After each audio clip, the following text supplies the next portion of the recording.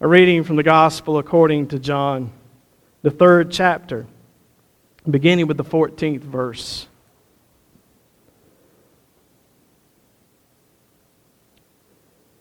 And just as Moses lifted up the serpent in the wilderness, so must the Son of Man be lifted up, that whoever believes in him may have eternal life. For God so loved the world that he gave his only Son, so that everyone who believes in him may not perish but may have eternal life.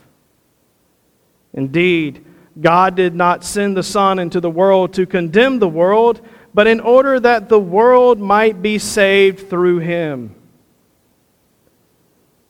Those who believe in him are not condemned, but those who do not believe are condemned already, because they have not believed in the name of the only Son of God. And this is the judgment, that the light has come into the world, and people love darkness rather than light, because their deeds were evil. For all who do evil hate the light and do not come to the light, so that their deeds may not be exposed. But those who do what is true come to the light, so that it may be clearly seen that their deeds have been done in God. The word of God for us, the people of God. Thanks be to God. You ever seen a John 3:14 poster at a football game? Anybody? Somebody nodding. He ain't seen no John 3:14 poster. You seen a John 3:16 poster. Nobody ever puts John 3:14 on a poster at a football game, because people just gloss over that thing because we want to get to the good one, right? The one that we were taught in Sunday school, the one that our mother taught us and our grandmother taught us. For God so loved the world that whosoever believeth in him. For God so loved the world. But that snake is in there. You can't ignore the snake. The snake is important. Now you can see it on the screen. The snake is important. The snake bears witness to exactly what Jesus is trying to say based in the history of his people, the people of Israel. Now, the last time I mentioned this movie, people here said they had never seen it. And I cannot imagine how people have never seen Charlton Heston's Ten Commandments movie. I know right now, if you have Amazon Prime, you can go home today, sit in your recliner, pop that thing up on Amazon Prime and watch it free. And you ought to, because it's been a long time since a movie that good was made. Now, if you think it's dorky and dumb, don't call me and tell me you wasted 3 hours of my life. There is an intermission. But that movie chronicles the story of how Israel was captured in Egypt. After Joseph had come into favor, one of the sons of Israel had come into favor, and there was a new Pharaoh came into kingship, and he did not know Joseph, and he decided, hey, look at all those Hebrew people. I can use them to build bricks and make stuff. And so he enslaved them, and they were enslaved for some 400 years, and then Moses, as you'll see in the movie, was rescued because Pharaoh decided there were too many of them, and maybe we should kill some of them to keep them in their place. So he decreed that all of the young newborns up to 2 years old should be killed. And Moses' mother put him in a basket, floated him out into the Nile, and he was found by someone in the court of Pharaoh and raised as a prince of Egypt. That's another movie you can watch to get a hold of the story. And so Moses is sent back to rescue the people after Moses one day, having learned that he's Hebrew, sees a Hebrew slave being mistreated and kills the guard. And he's afraid of being killed by Pharaoh or punished by Pharaoh, so he leaves and runs away. He meets some people out at a well out in the desert, becomes a shepherd, marries the girl.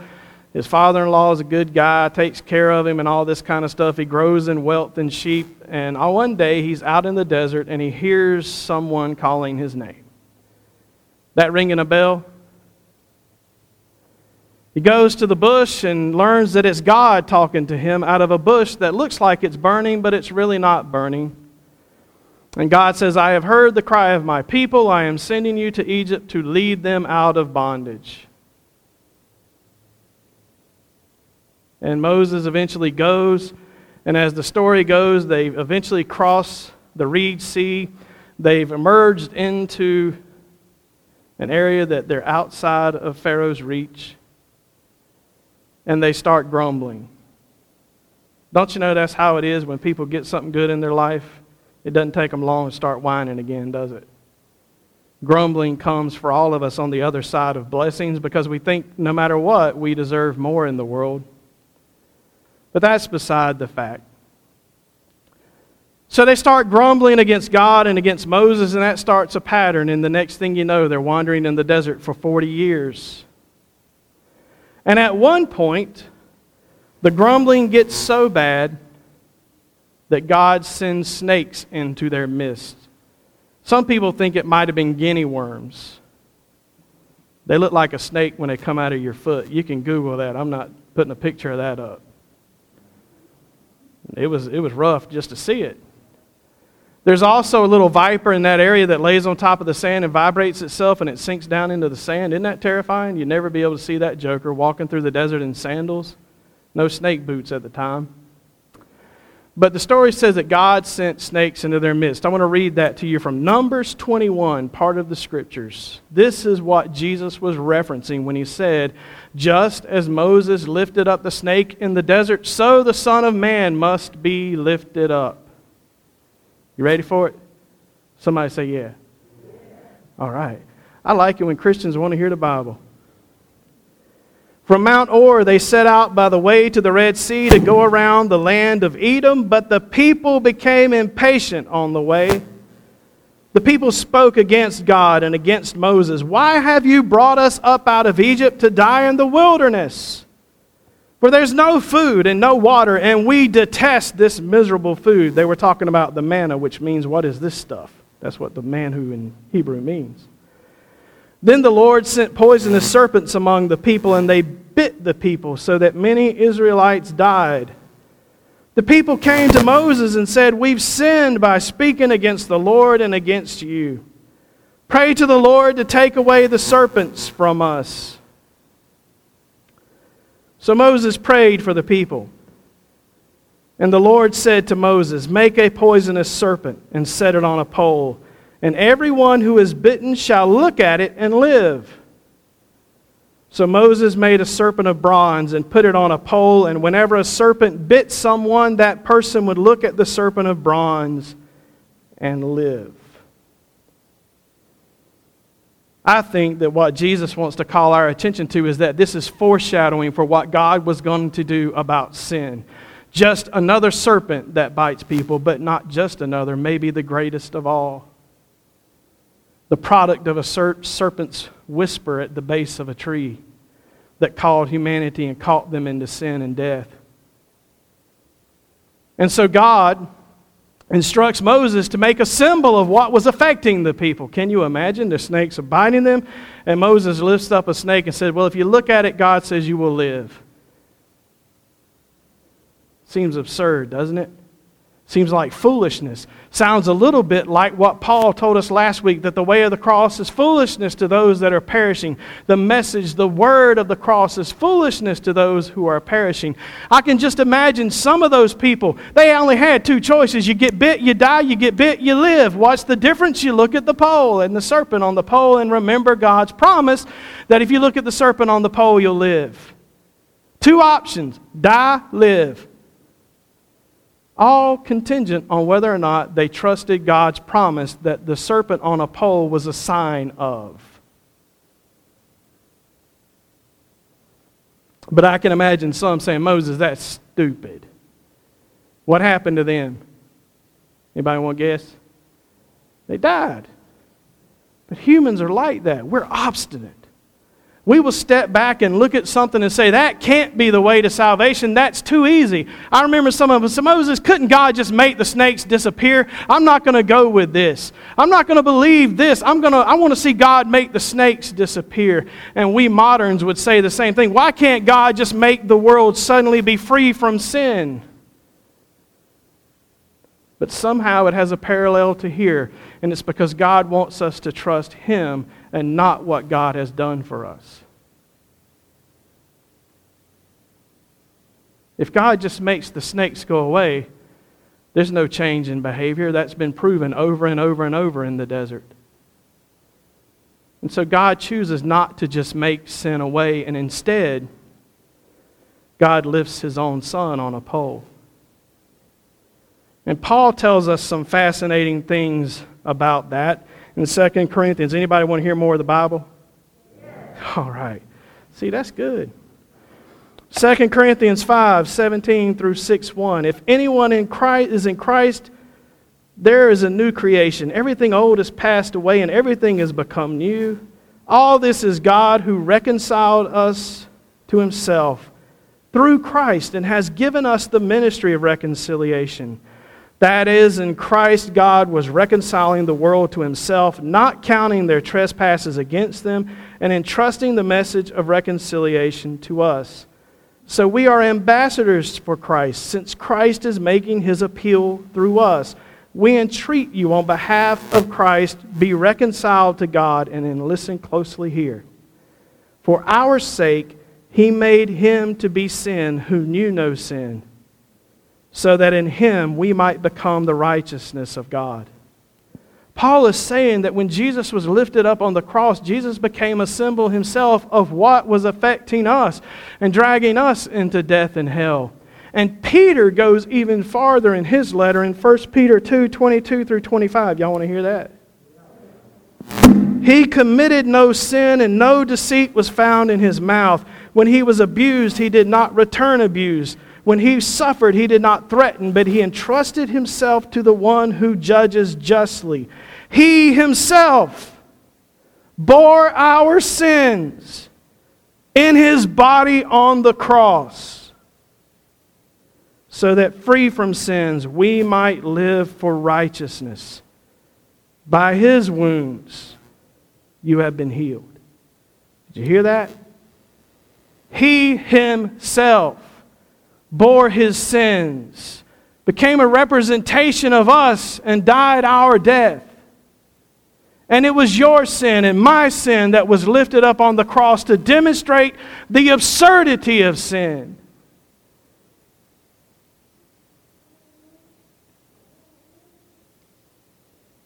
To show us that it only leads to death. And so Jesus said, just as Moses lifted up the snake in the desert, so the Son of Man must be lifted up. And then comes John 3:16. For God so loved the world. The greater reason that God lifted the snake up before the people of Israel in the desert is that God loved them. The greater reason that God lifts up His own Son, who has borne our sins in His own body on a cross, is that God loves us. And the so there doesn't mean that God loves us so much. It means that thusly God loved us. God loved us in this way. It means that the cross is a demonstration of God's love. That just as Moses loved the people enough to listen to God and raise the snake, God has raised His Son on a cross before us because God loves us and is loving us in that way. The crucifixion is the way that God has loved us. Do you see that? Do you see the connection? Do you see why the snake matters? It shows us a little bit of what is happening here. The just as means in like manner.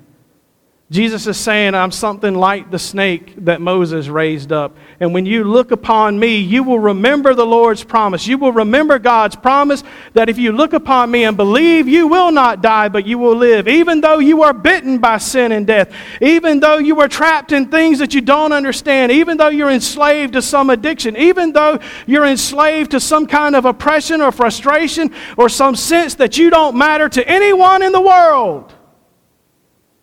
God says, even though I lift up my Son to tell you differently, you matter. And this is how much. And you can be free if you will trust my promise and look to my Son and believe. How many times I've heard some smart aleck say, "Why would a loving God send people to hell?" Remember when I told you that when the Israelites were bitten, they had two choices? So does humanity. We can walk around bitten by sin and die and refuse to look to the cross and the Christ who hangs on it. Or we can look to the Christ who died for us and live. That's a pretty simple no-brainer for me. But it requires that we trust the promise of God, doesn't it? If we don't believe that God is good, somebody kept it with me. If we don't believe that God is good, how can we believe that God would love us and save us? But if we do believe that God is good, then there's a promise set before us. The Son of God lifted high on a cross to remind us that the penalty for sin has been paid, that the absurdity of sin has been demonstrated, that a way has been opened through faith that we can look upon Him and live.